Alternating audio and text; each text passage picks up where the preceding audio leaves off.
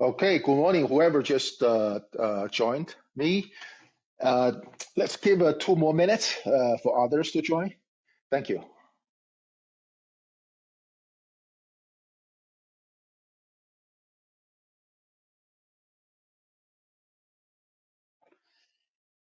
Hey, Amanda, good morning.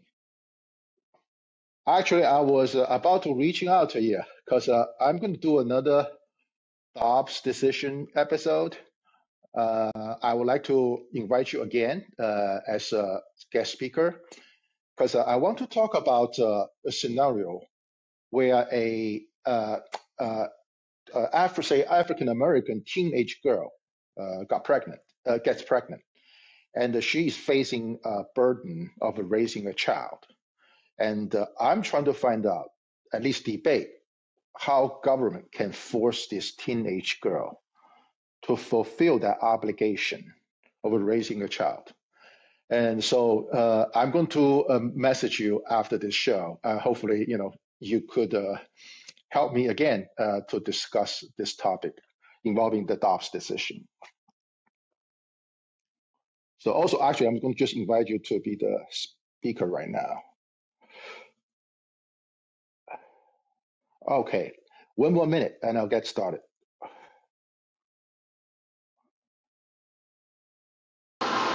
Peter, I didn't get any of that because I was having headphone issues. I didn't hear any of what you said. Oh, no I'm problem, sorry. Amanda. I was no problem. I was about to read. No problem. I was going to do next Sunday. I want to do the fourth episode for the Dobbs decision. I want to Okay. put out a scenario where a teenage girl gets pregnant, and you probably know the best how much it costs to raise a child to adulthood, right? So I want to find out whether how government can have the authority to force a teenage girl to carry a pregnancy into full term, knowing how much it costs.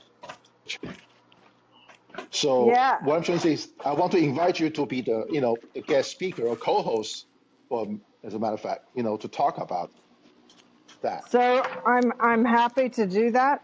But I don't have kids. Oh, okay, that's okay. But I you're in don't know if that education matters. field. It does not Yes, matter. You yes, know the for education. sure. You know how much it will cost to Yes. educate a child, right? Yes, I know, So and I can definitely come with facts. Just because I'm not a parent doesn't mean I don't know how to go get information. I just wanted to make sure you knew exactly. that. Okay. I Yeah. appreciate. I appreciate. Yes, Yeah. because Yeah. the Yeah. Dobbs Yeah. decision is a fundamentally wrong decision, and I want to, step by step, piece by And piece, to tear it apart. and if abortion hadn't been legal and available, I would be a mom, and I'm glad that I'm not. I mean, It's your I personal made the choice. right It's all about decision. That's exactly. right. It's your choice, right? It's your decision. It's But no man. also, Go I ahead. would not have been able to afford it if the guy that got me pregnant hadn't given me the money. Exactly. Exactly. I think that guy Because what William am I is going to very do? Ask my parents? No. exactly. Well, some would, but again, these are all their personal choice. Where I don't think any man or any government have any role in Right. making that choice for that woman, right? For that teenager, and so yeah. So anyway, okay, I'm going to get started with today's episode. Oh, let me just get up from my chair. So today's episode is about when lawyers became insurrectionists and when the Civil War becomes all the rage. So as my update said, the ongoing war in Ukraine is interesting in the sense that Putin is a lawyer. So is Joe Biden. They are both lawyers. And this conflict has plenty of advance notice given to each other, where Putin demanded to have a meeting with Joe Biden in regard to the NATO expansion into Ukraine. Apparently, no talks can be held in that regard, and so now we are in the reality of, in my opinion, is the start of the World War III, because as Russia has claimed, this is a war between Russia and the NATO, if not with the United States. So I just think this is evidence once again that where there's no global justice system, violence is only the solution for our, you know, differences. And we also learned that this past week, another mass shooting by a very young person in North Carolina. And this shooter is only 15 years old. So considering the Uvalde, I'm sorry, I forgot the name of that town in Texas. This mass shooting in the elementary school, Rock Elementary School. Uvalde. Okay, Uvalde shooting and the Buffalo shooting. All three shootings are done by someone 18 and under.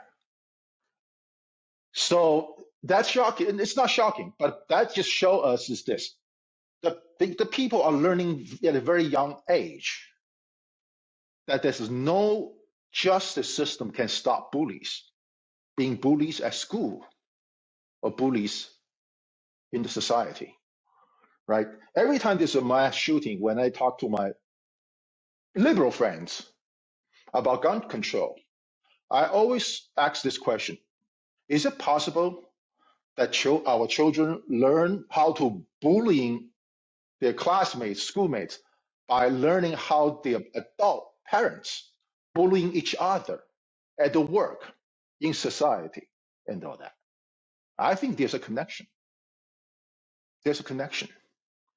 The shooting out of the workplace disagreement is similar to the shooting at school and all that. It started with the Columbine, and the government never get to the bottom of it. And today, I'm going to talk about when lawyers realize there's no legal remedy for grievances, what happened to them, and why there could be a possibility there will be a civil war, second one in America. So I'll start with the news update. There's a one calling show hosted by Ali Alexander.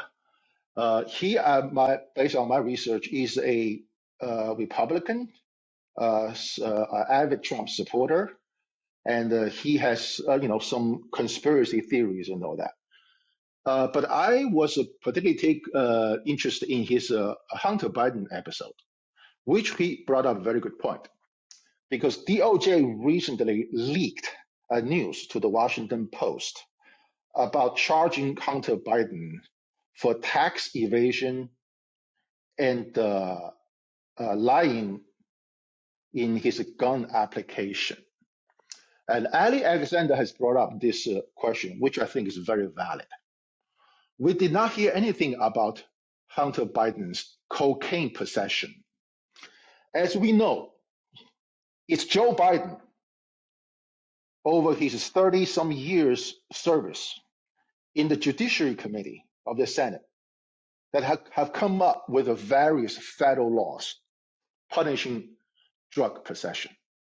There's a whole bunch of related offenses to possession of cocaine. That means not just possession, that means dealings, meaning you made a financial transaction for cocaine. There's trafficking, meaning that you're trafficking cocaine from Delaware to somewhere else, which I'm pretty sure happened. There's also money laundering, meaning that you actually is going to hide your business income for the purpose of buying cocaine. Any of these crimes, offenses under these statutes carry far more serious consequences. And we have learned that the DOJ is only considering the tax evasion and the lying on the gun application, which both are quite minor as comparing to these drug-related crimes. So I think Ali Alexander definitely made a good point on that. The second piece of news I want to talk about is my friend Amanda's episode on gerontocracy in America. I actually did, according to Amanda's request, listen to one podcast The podcast title is there a generation gap in American politics? After I listening to the podcast for 40 some minutes, I have to say it's a very, very weak argument because it is a counterintuitive in America with a Western culture that actually disrespect senior citizens, culturally disrespecting senior people with a higher age. So it is almost impossible for very old people in their 80s to be in the highest office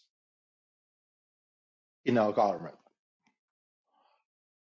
And that is why I actually want to bring attention to the fact that every individual this podcast talk about, Donald Trump, Joe Biden, Nancy Pelosi, they all happen to be white persons. So it's not a gerontocracy in America. It's more of a white gerontocracy in America. And I can assure you, if any of these three folks are black, they will never get this far at this old age. So that is, in my opinion, is there a generational gap in American politics? Well, my point is this. If there's always a racial gap, first and foremost, in our democracy, which I call it the white majoritarian democracy, then the generation gap is really minor as compared to the racial gap. So that's the second piece of the news update. The third piece of news update is this.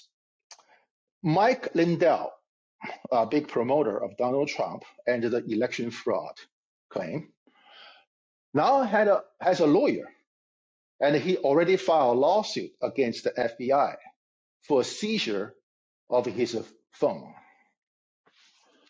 As I always said before, what happened to that African People's Socialist Party chairman, Mr. Yashitela? His entire house, his entire office were raided. And I bet a whole lot more properties were seized from him by the FBI. Does Chairman Yashitela have a lawyer yet to seek return of his cell phone? By the way, as I was raided by the FBI, I can tell you a little bit truth about this is that there actually is no good reason for the FBI to hold your cell phone that long. As we all know how important cell phone to a person these days. Literally, when you lose your cell phone, it's a pretty big disturbance to your personal life because everything you do, most of your things you do is in your cell phone. And it actually takes less than, say, probably an hour for the FBI to make an image of your cell phone, meaning they can copy all the possible evidence of your, quote, crimes, end quote, from your cell phone by just mirroring the storage of your cell phone. Okay? After they did that, they totally should be able to give that cell phone back to you. But here is just another example that our justice system is entirely two-tiered. Our law enforcement is enforcing law with a two approach. One is for the white, one is for the other. Right? So that's another piece of news about Michael Lindell. The fourth piece of the news is this. I did not know this until recently. This is that there are actually for official reparation demands by two very, very developed countries. One is Poland. Poland has formally submitted its demand for reparation from Germany. And I will take your call after I finish the news update, Tommy. Feel free to call in. The the second developed nation who has a formal demand for reparation is South Korea towards Japan. Both are for the war crimes committed during the Second World War. So here comes another question. What about the African countries? What about India? I think I mentioned France 24, which is definitely a Western countries news outlet. They recently showed Queen Elizabeth's prized possession of diamonds from all over the world. One particular piece is from India, and there's a lot of discussion in India that that diamond was taken illegally. Okay, this France 24 newswoman literally is showing like a crime scene where evidence of crime being worn by the Queen Elizabeth. So have we heard any official demand for reparation from these global South countries? We heard from developed countries like Poland and South Korea, who are pretty rich and developed. So from Hunter Biden, to Michael Lindell, to this reparation demand, we can show that I just want to show this thing called the white privilege is not a cultural or societal phenomenon. It's a legal and a governmental privilege. And they're in our plain view every single day. So with that, that's my news update for today. So again, Tommy, if you want to call in, feel free to call in. Now I'm going to talk about today's episode again is about when lawyers became insurrectionists and when the Civil War becomes all the rage. I will start with the introduction. This introduction is about I call it the excuse of, quote, I only hate Chinese government, not Chinese people, end quote.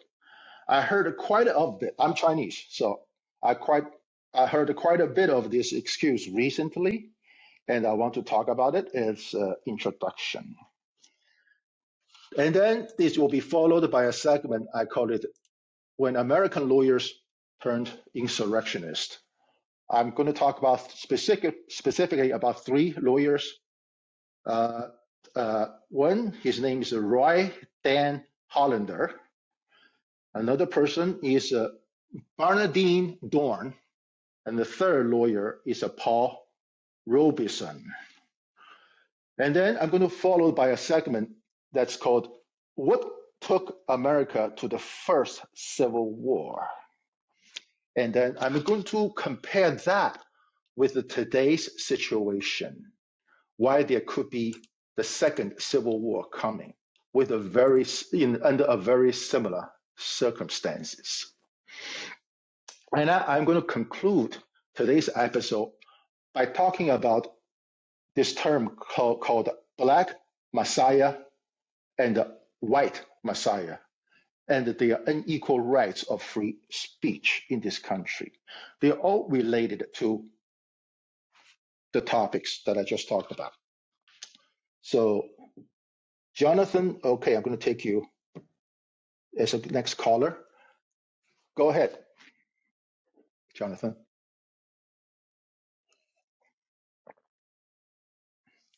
Unmute yourself.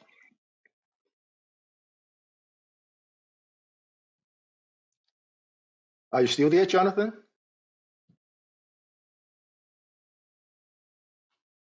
Okay, if not, then I'm going to move forward. So the introduction I have is that I've recently heard quite a bit about this excuse about I only hate Chinese government, not the Chinese people. Who said that? Christopher Wray of the FBI said that on the Senate floor. Who else has said that recently? Well, one host on calling, her name is Sheila Dean. She talked about it. And also there is a listener, Saleh, I believe is her name. She talks about it. And so I actually have to cut in the other day when Saleh is talking about this, I call it excuse of I only hate Chinese government, not Chinese people. So my general suggestion is this. There are plenty of reasons for anyone, especially people who side with the colonizers, to hate the Chinese government. And I'll explain to you why. So I don't blame anyone when they say, I hate Chinese government. But I doubt that they don't hate Chinese people, which I'm going to explain. So the way I look at it is this. The grandest strategy of or the WASP, the white Anglo-Saxon person strategy to conquer the savages and the half-civilized inhabitants of this world, the grandest strategy, the smartest strategy, is to divide them and have these savages and half-civilized people to kill each other through wars and then conquer them.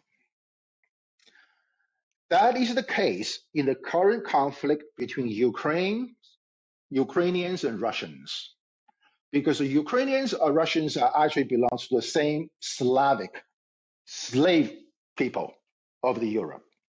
It's good for the Anglo-Saxon Westerners to see these savages kill each other. It is also is also triggered by violation of a international treaty, bilateral treaty called the Minsk Treaty or Minsk Agreement. It is also the same strategy that the Westerners is taking in regard to Taiwan and China. In that, it is the wet dream of the Western countries to see Chinese killing Chinese. It is also based on a wet dream that a bilateral treaty between US and China can be violated without a due process. That treaty is called the Shanghai Communique of 1972. Same thing can be said about the so-called the war between the South Vietnamese versus the North Vietnamese. It is at the best interest of the Western countries to see Vietnamese kill Vietnamese. It is also based on a violation of the 1956 Geneva Convention Treaty. In that treaty, it was agreed by all parties that there will be a national election in Vietnam after the fall of Dien Bien Phu. But encouraged by the United States, the South Vietnamese government say, no, we're not going to do it.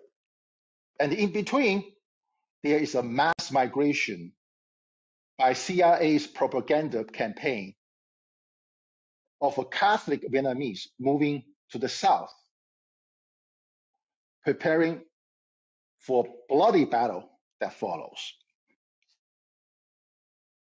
The next one is the South Korea versus North Korea. The Korean War and the Vietnam War is never written in the US textbook for high schools, or even for colleges. Despite the fact that the US lost 37,000 soldiers in Korea and 58,000 soldiers in Vietnam. The Korean War is also a violation of an agreement on the 38th parallel. It is, however, a little bit complicated because it is for the North Koreans to invade into South Korea, violating the 38th parallel borderline.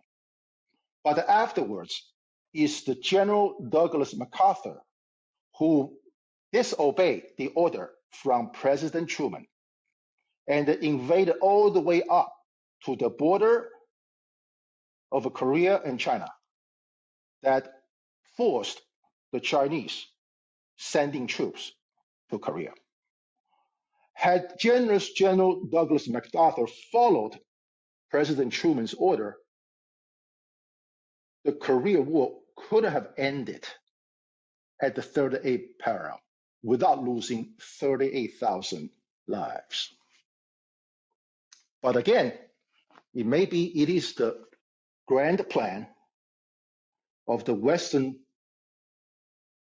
countries to see savages and half-civilized people killing each other. That is the same with all the African conflicts that are happening in the past in Africa and the current conflict. In our own country, we know a lot of native tribes fighting with the native tribes, with the colonizers benefiting from those infights. We all know India and Pakistan and Bangladesh are formerly one country under British rule. It's called the British Raj, R-A-J. But the British cleverly divided the country into three. And the conflict between India and Pakistan have never stopped.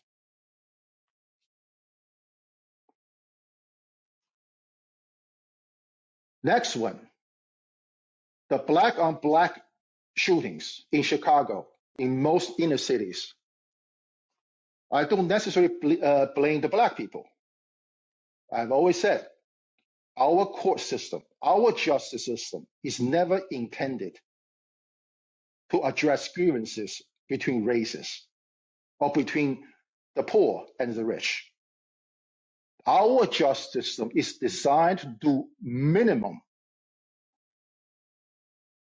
to keep the existing scheme for the rich to benefit from the poor,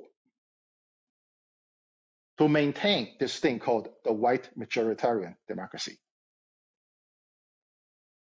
Yeah, as a matter of fact, I was laughing very hard when I heard a black soldier was killed in Africa. This is probably during Obama years, because there was a terrorist attack in Africa.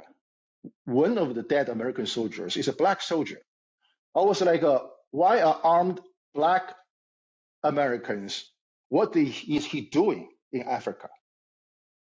Knowing what happened to the African countries, knowing what his ancestor has suffered.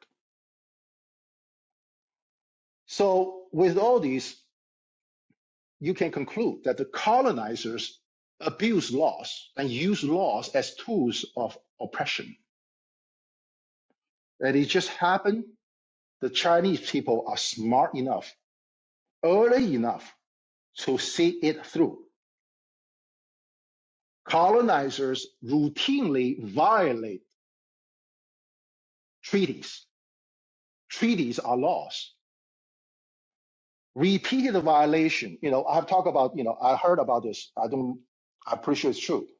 Out of over 400 treaties we signed with the Native Americans, not a single one was followed. The repeated violation of treaties are not tragedy or mistakes or errors. No, they are premeditated. I've talked about this law professor at Penn, Amy Wax, talking about the slavery and the racial oppression is like a car accident, not a deliberate act. Those are nonsense. So again, the Chinese are the people who are smart enough to see it through early enough, so they took some actions. So the excuse of I only hate Chinese government, not Chinese people, is a little bit misguided.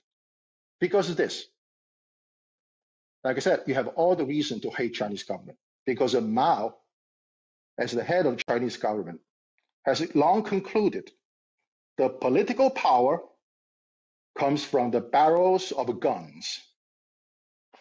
Violence is the only means to counter the divide and conquer strategy of the colonizers for independence and justice.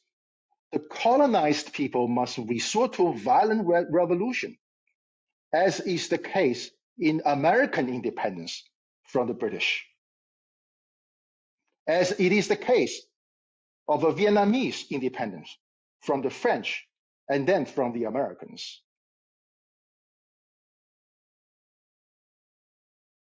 So, although Korea War is entirely avoidable, if not for General Douglas MacArthur, Mao really had no choice but sent the Chinese troops there. In there, I think the Chinese side casualty is about 200,000 dead. On the American side, it's 37,000 dead. It's the casualty ratio, I will have to say, will be similar to a typical battle between Native Americans and the white colonizers. But 30,000 dead is a tremendous casualty for white Americans to take. For that reason, and for that reason alone, the colonizers has every reason to hate Chinese government.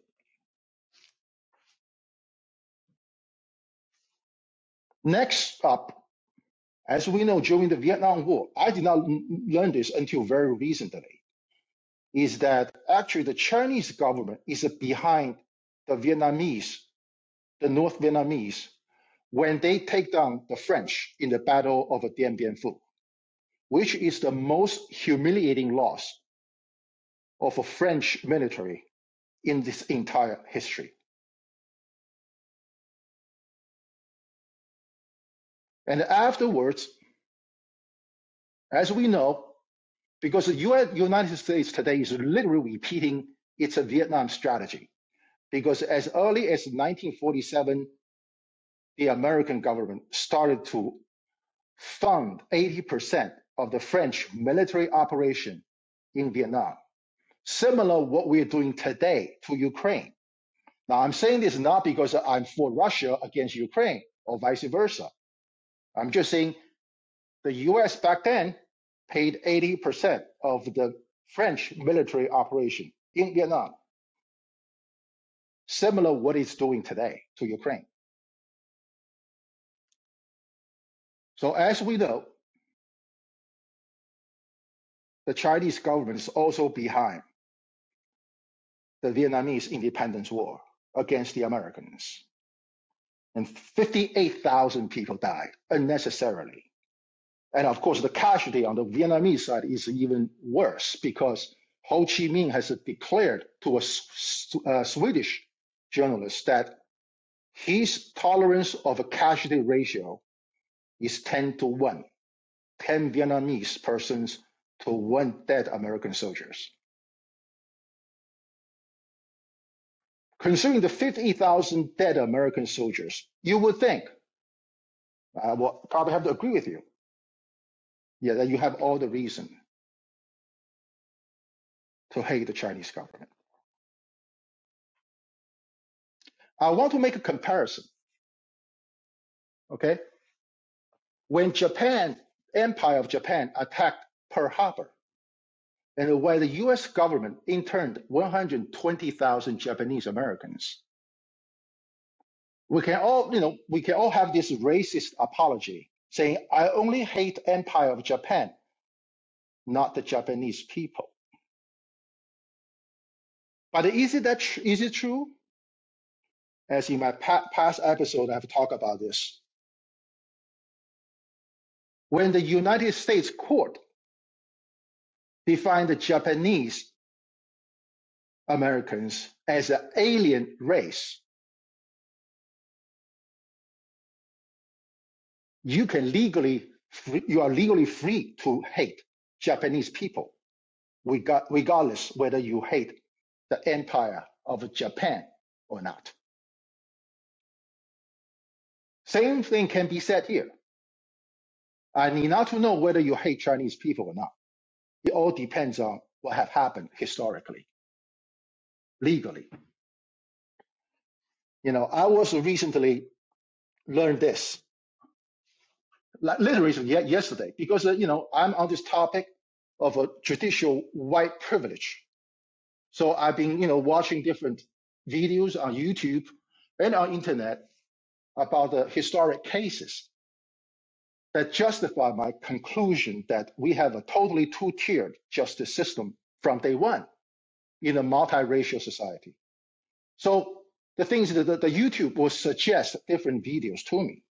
So I think it's yesterday, if not Friday, the YouTube suggests me me a PBS documentary about a prosecution, criminal prosecution of a Chinese community bank in New York City.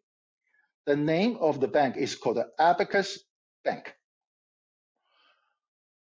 So we know in 2008, there is a financial crisis out of the mortgage situation.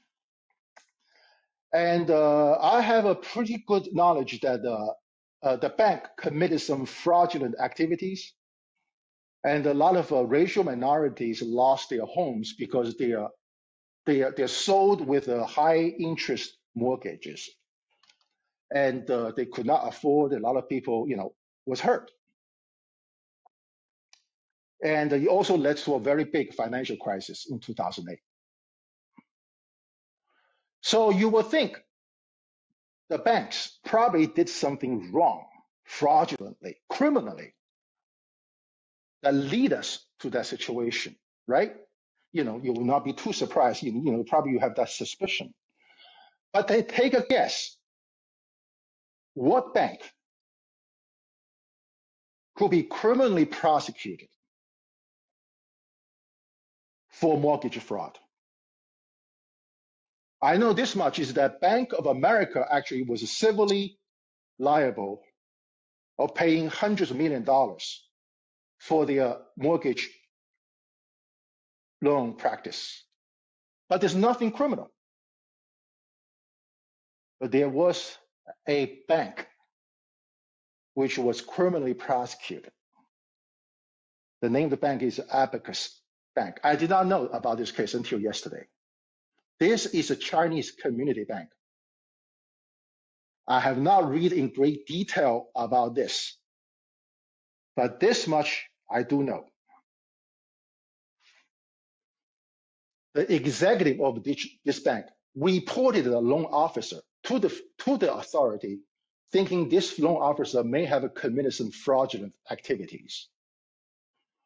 The government turned around and suspect that the president, the top persons of this bank, is behind those fraudulent activities. Talking about reporting a crime to police, and the police come back and say, you are the criminal. That's exactly what happened. It's a little community bank. Okay? So that they got dragged into a criminal trial against a Chinese bank. There's no other bank ever be criminally prosecuted for mortgage fraud, only the Chinese bank. And take a guess, Amanda, I want you to take a guess. When the jury returned a not guilty verdict, as you know, in a jury trial, the foreman of the jury have to come out and say, on the count of XYZ, we, the jury, find defendant not guilty. Take a guess, how many counts of offenses the entire criminal prosecution is? Amanda, go ahead and take a guess. How many counts they charged with, or how many they went? I have no idea. They are found of not guilty on any counts. But take a guess how many counts of offenses they got charged. Like Trump was searched for 250 possible offenses. How come you're so good, Amanda? I don't. How come you're so good? It's 240. No way. It's 240. I did honestly. Seriously. I did not know. Remember, so again, I just read about this. Okay, so I'm trying to remember when O.J. Simpson's trials of jury foreman come out. We the people in regard to O.J. Simpson count number one, blah, blah, blah. We, the people, found him not guilty. So think about this poor jury foreman that have to read all this shit 240 times saying not guilty. What the Well, fuck is that? that just makes it extra not guilty, isn't it? Yeah, those are that each count, it means that the crime is committed by the government, not by the Chinese Community Bank. This is why I said I greatly enjoy what's happening today to Donald Trump. Because this 200, sorry, I'm going to go with Amanda's number now. This 240 count offenses, it's called trumped up charges. Trumped up charges. That's how they're used in the legal community. So I love it when Donald Trump is facing trumped up charges. Every single tricks of our unequal justice system is being applied to a most powerful white man, Donald George J. Trump. Go ahead, do it. I'm going to enjoy the show.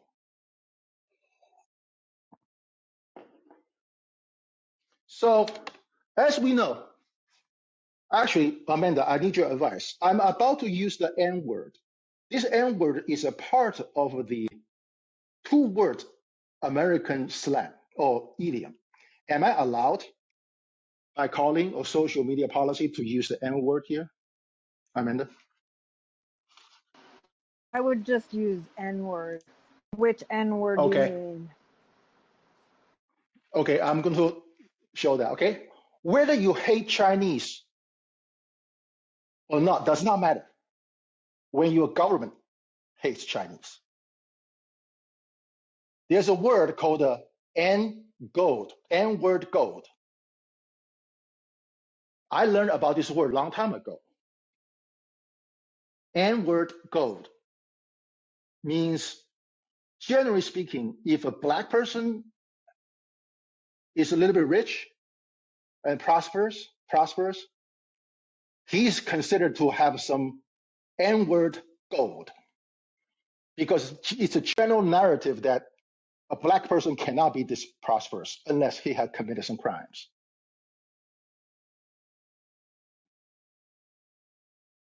Right? So there's another racist term, which I find is fascinating. This racial slur I can use because I'm a Chinese. It's called Chinaman's chance. Chinaman's chance. Meaning the Chinese will go extra miles to pursue an opportunity is almost non-existent for any other white person. Chinaman's chance. So I can say this. During the Korean War, the Chinamen had no chance in the Korean War. The Korean War is fought under the name of the United Nations, but actually is carried out by a breakaway general, Douglas MacArthur, who is clearly a racist. The Chinamen had no chance there.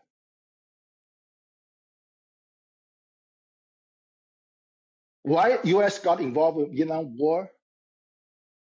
The U.S. always avoided to have a direct confrontation with Russia and the Russians. Today and in the past, during the Cuban crisis, during all kinds of crises. But why the U.S. is involved in the Vietnam War? I was recently get to listen to the audiobook, Pentagon's paper. Every single term of the event, the decision makers, all whites, has been told there's no chance to the U.S. to win in the Vietnam. But they all decided to go ahead instead. What's the important word that's missing in the Pentagon paper are the word gooks, Gooks. as John McCain has frequently used. Because the gooks does not have a Chinaman's chance to win the Vietnam War. The sad reality is that the Chinese government somehow did. So for that reason alone, you have all the reason to hate the Chinese government. I'm not a fan of any government, not the US government, not the Chinese government. I'm just lay this out so you know you actually have a right to hate Chinese government. And whether you hate Chinese or not does not matter, because what I care about is whether the US government hates Chinese or not. So I always hold that belief that the Second Amendment is not for hunting. Our Second Amendment is the domestic version of a Mao's declaration that political power comes from the barrels of guns. It is for the sovereign citizens of the United States, you and me, anyone who are citizens of the United States, to defend our liberty against enemies, domestic and foreign. So you don't born free. You don't. The Declaration of Independence says so, but you don't. Malcolm X has always said the African Americans in America is internally imprisoned by the government. That I call it the white majoritarian democracy.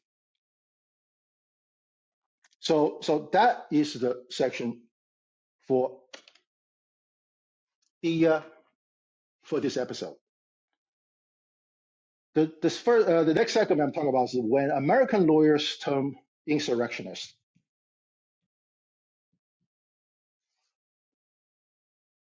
So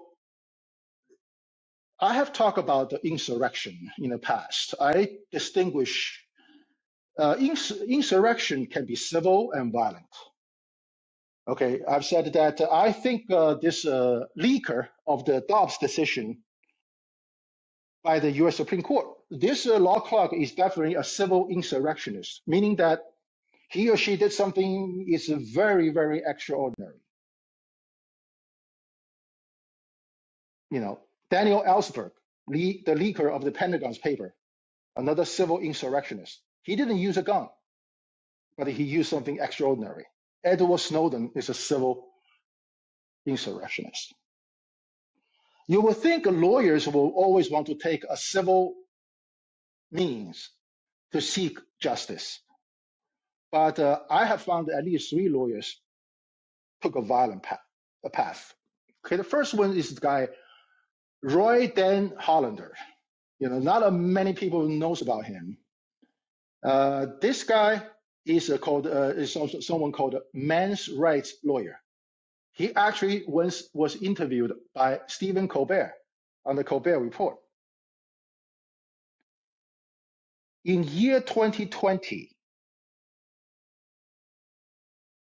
I think he found out he was diagnosed with a cancer. So he get a gun and then he disguised as a UPS driver. And he's based in New York, North Jersey, New York City.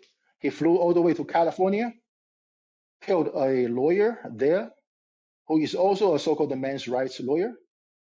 And then he flew back to New Jersey and went after a federal judge at her house.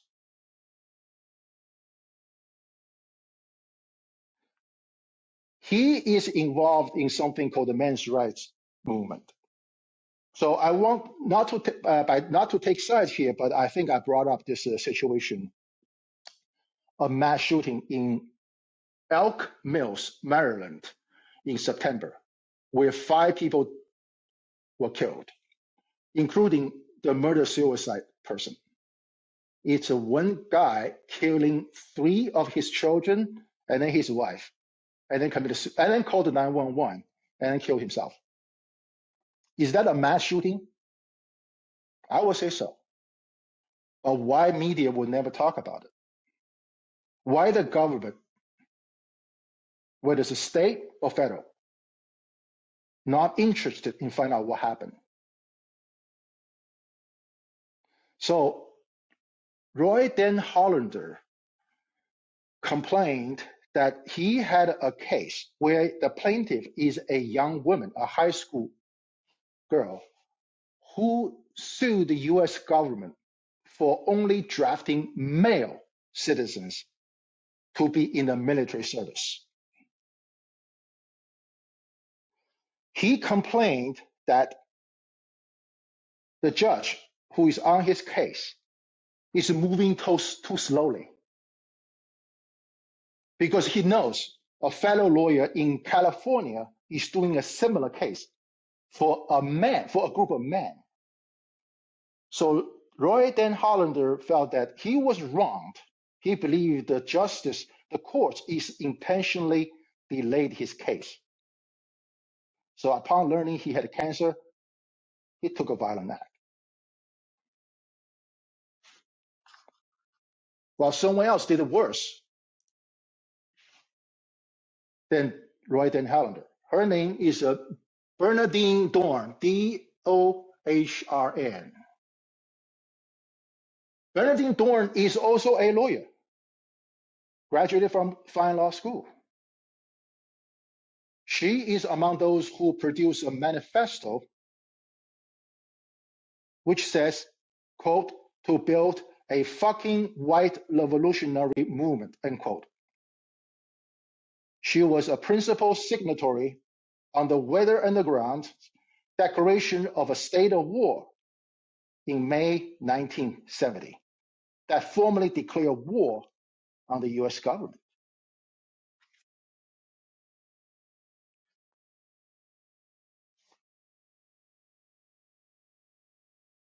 She became one of the leaders of the Revolutionary Youth Movement, a radical wing of Students for a Democratic Society.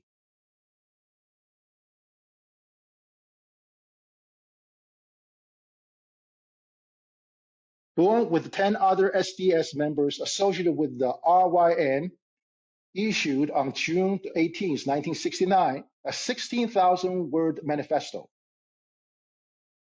entitled, You Don't Need a Weatherman to Know Which Way the Wind Blows. She stated that the goal of the revolution is the destruction of US imperialism and the achievement of a classless world communism. So she is another example when a lawyer resorted to violent means, similar to what Putin is doing. And the third person I want to talk about is Paul Robertson. I did not know about him until recently. I'm very glad he actually is from Philadelphia, which I live very close to. And they do have not a museum, but some kind of a place of his work in West Philadelphia, which I intend to visit pretty soon. Paul Robertson probably is the most talented black man we will ever know, right? I think he's a football player. He's a musician. He's in theatrics. He's also a lawyer. I think he went to Columbia Law School.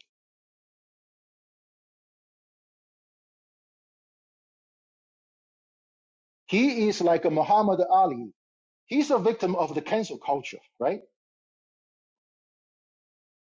Just like the critical race theory. As I always said, the critical race theory, in my opinion, existed since 1826 in that moral and the political chart of the inhabited world.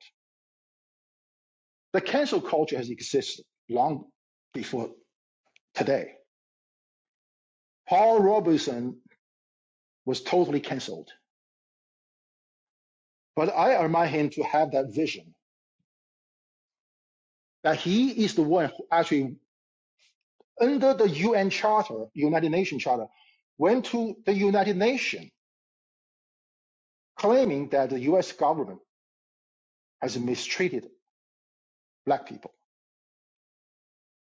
Before I learned about him, I thought Malcolm X is the first one who brought this up. Apparently not. Paul Robeson did that. And I know as recently as in 2014, because in that Michael Brown's situation, Michael Brown's family went to the United Nations complaining. Now, I want to stress this, is this. I'm not trying to defend certain things that Michael Brown probably did, or this guy, George Floyd, probably did. Again, George Floyd, if you remember, did pass a fake $20 bill.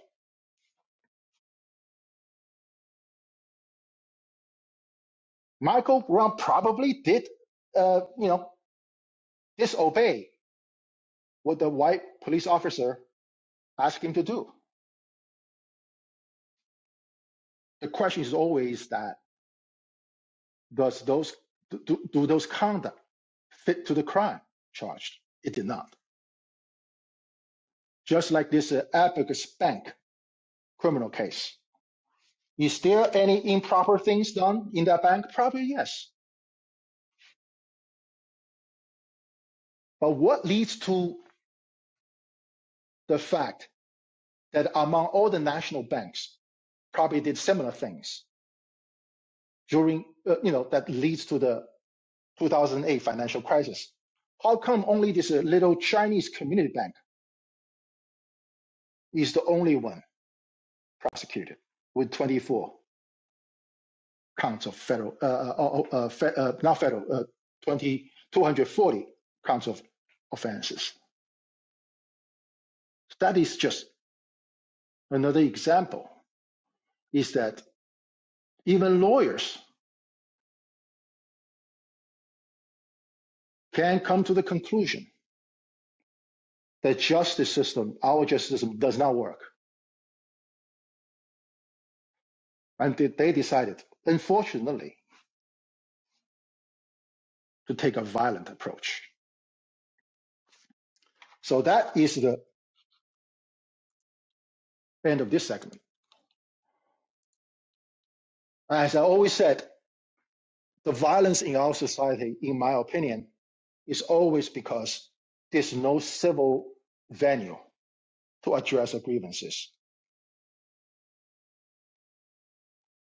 And I have said in the past that the first civil war of the United States can be avoided had the court followed the Constitution. So now I'm going to talk about, in this segment, what took America to the first civil war and how that relates to today. So based on what I have read, there's two things that took America to this first civil war. One is the fake news, and the other is the presidential election that elected Abraham Lincoln to be the president. So what is the fake news? The fake news is this. For the longest time, by the way, the South at that time is the stronger, or perceived to be the stronger side of the war, because there's a lot of cottons are produced in the South, because they control the raw material of the economy. And the South is very influential in Washington, D.C. For the longest time, the South is promoting this belief that the northern states were organizing the slave escape to the north. And the worst propaganda is that they are saying, despite this law called the Fugitive Slave Act of 1850, they are saying the federal authorities, in that law, the federal authorities is required to help slave owners to capture the escaped slaves. The South always claims that the federal authorities is never sincere and have never done enough to capture and return the slave that has escaped. That claim is actually not true. Because I think I mentioned before, I actually is in contact with a guy who is a member of this group called the Sons of the Confederate Soldiers. Okay, because sometimes I discuss this, the Civil War topics with him. The first thing is what the fake thing is this. First of all, because I mentioned to this guy, is that it's very hard to accuse the Northerners helping the slave to escape, because if the Southerners are treating slaves as stock animals, like horses, like sheep, like pigs, and all that, even a horse ran away, you simply cannot blame anyone, either in South or in the North. That horse ran away. More than likely, that horse ran away on its own initiation for whatever reason. So it's very, very difficult to accuse the Northerners saying, okay, I'm going to come to the South, to a slave owner's property, open some kind of a lock or gate or something, and help these slaves to get away. No, it's the slaves themselves organizing the escape. The second fake news is this, is that the courts, the federal authorities, actually is working very, very hard to capture the slaves from the North and return to the South.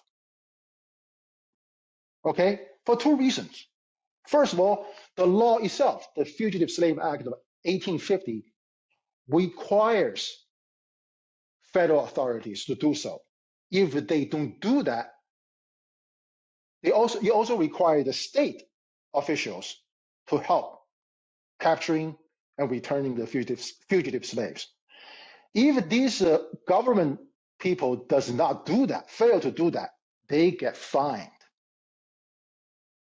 There are even criminal penalties to the state officials if they help the fugitive slaves. On top of that, if you help capture a slave, you got financial rewards for that by the government, by the federal government, from the national federal treasury. And on top of even that, the federal court, the courthouse, the federal magistrate, by returning those slaves, they got a bonus for it. So you have a criminal penalty if you help fugitive slaves, and there will be financial reward if you help capturing and returning them.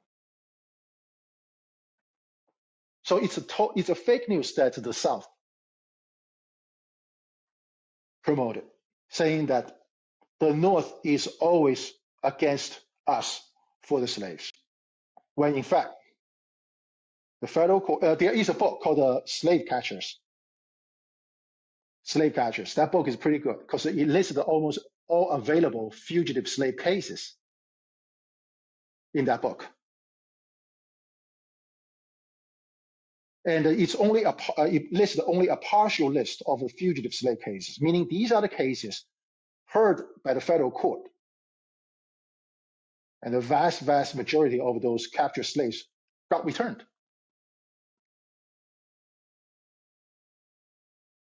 So under this fake news, as soon as Lincoln got elected president, again, the aggressor is the South. The South decided, that's it. We need to go for the secession. And they also want to do it violently, through violent means. Because I asked this guy, again, he's a member of the Sons of the Confederate Soldiers. I said, look, how come the South never bothered, like the state of Tennessee or state of Alabama, They have never bothered to come to the courthouse, say, hey, under the Constitution, we, the state of Alabama, has the right to secede from the Union. We want to do it civilly. We want to do it legally, because we no longer trust the northern states helping us capturing the slaves. We therefore want to secede from the Union. I asked this guy the question. I said, if you have asked for that in the court, I think under the Constitution of the time, the state are free to depart from the Union, because the Constitution of the United States is constructed to have all these states have all kinds of rights and all that. If for them to join, if those terms is not sustainable, the states is allowed by the Constitution to secede. But the South did not do that. They think they are more powerful. They have more financial means. They rather do it violently.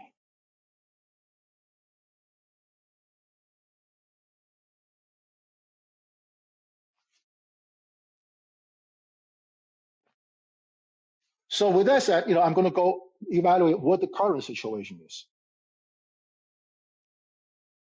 To me, the ingredients of the second Civil War is also a fake news and potentially a presidential election.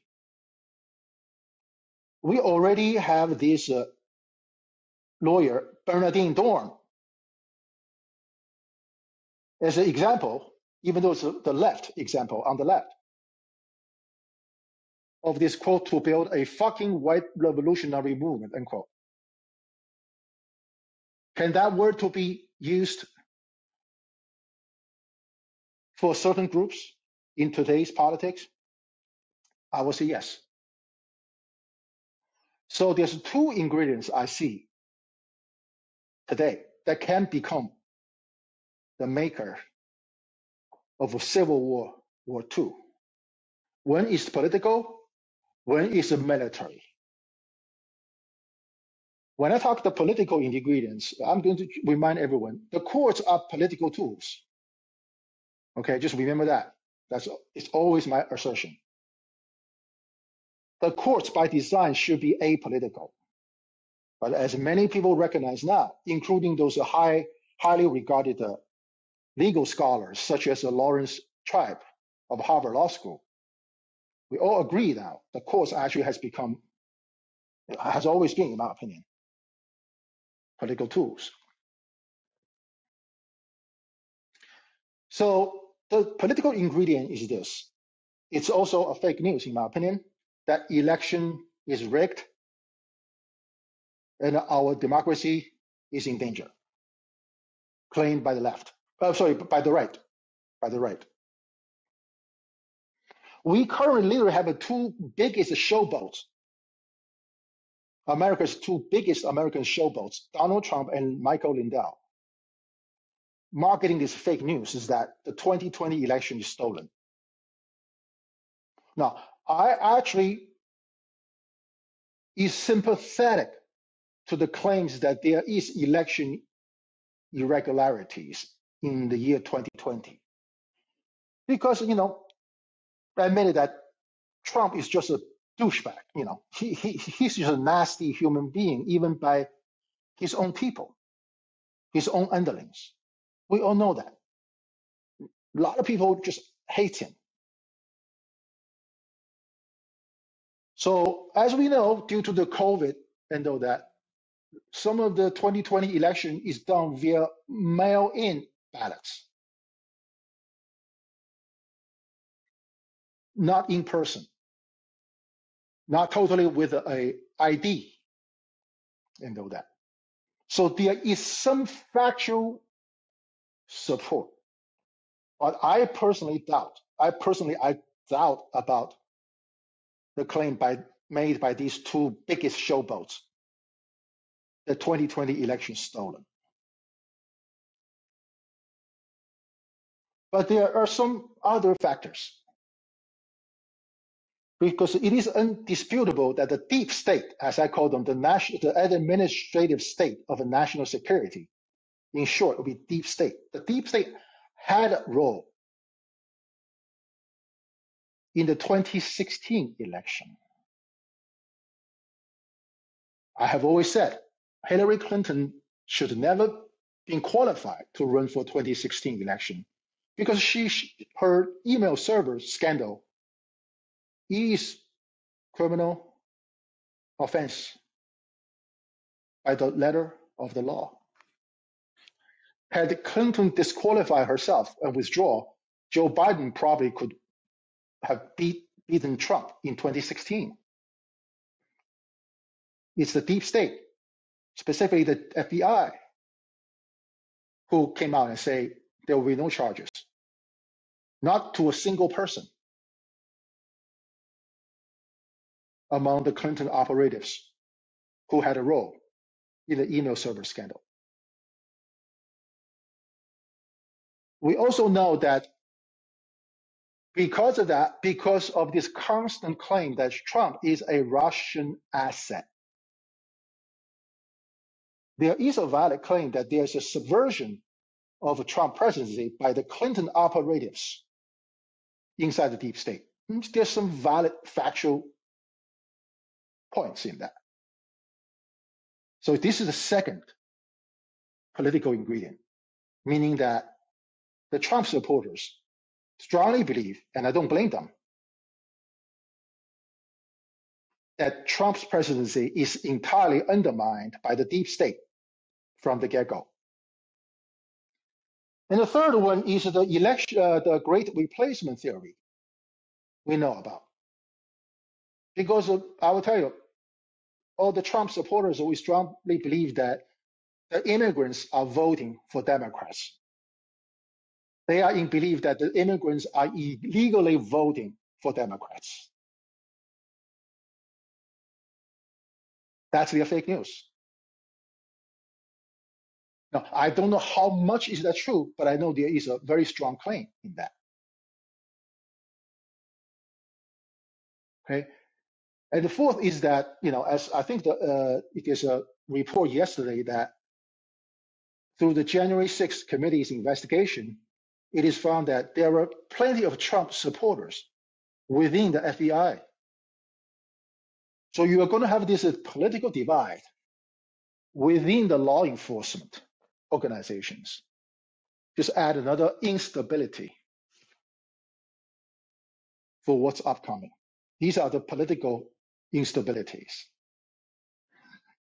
Okay. So next, I'm going to talk about the military ingredients of Civil War II.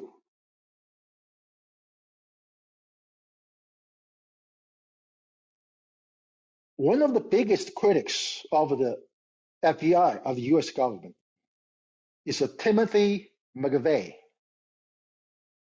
who is a veteran and who bombed a federal building.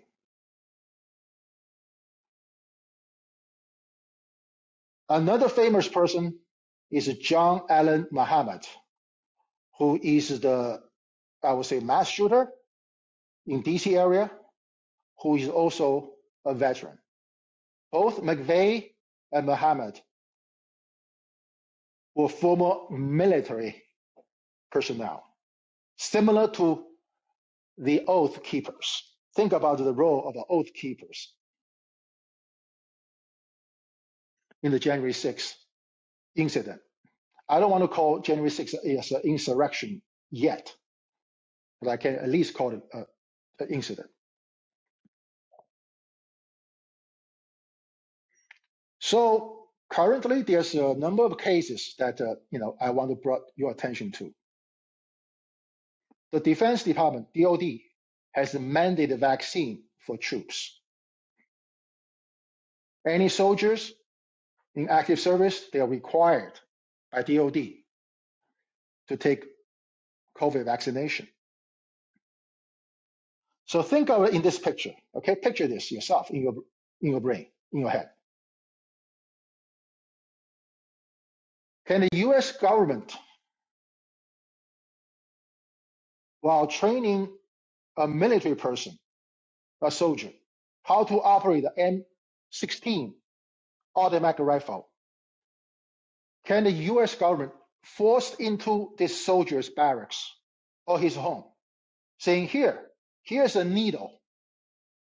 I intend to stick this needle inside your body to inject COVID vaccine against your will. Think of that. On one side is the government. On the other side is an armed soldier with expertise of operating firearms, assault rifles, that you're telling the soldier, we're going to force this needle inside your body, whether you like it or not. I know of the fact that there's a multiple lawsuit these days in the federal court about the military mandate of a COVID vaccine. Again, I'm not a vaccine denier. I myself have taken COVID vaccine for employment purposes. But think about, you're forcing someone with a firearm to do that. The reason I want to stress this is this. Because of the Dobbs decision, which means that government, in this case state government, can force itself into a woman's womb,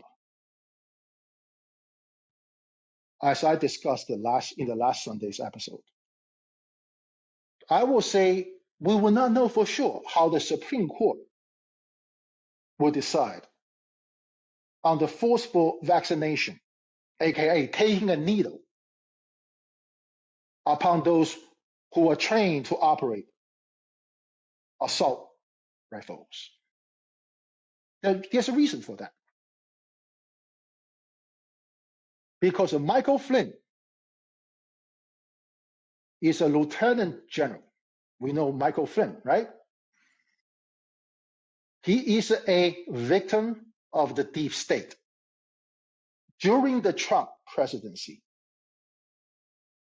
okay, Michael Flynn, he owes $2 million in legal fees because of the investigation done to him by the deep state.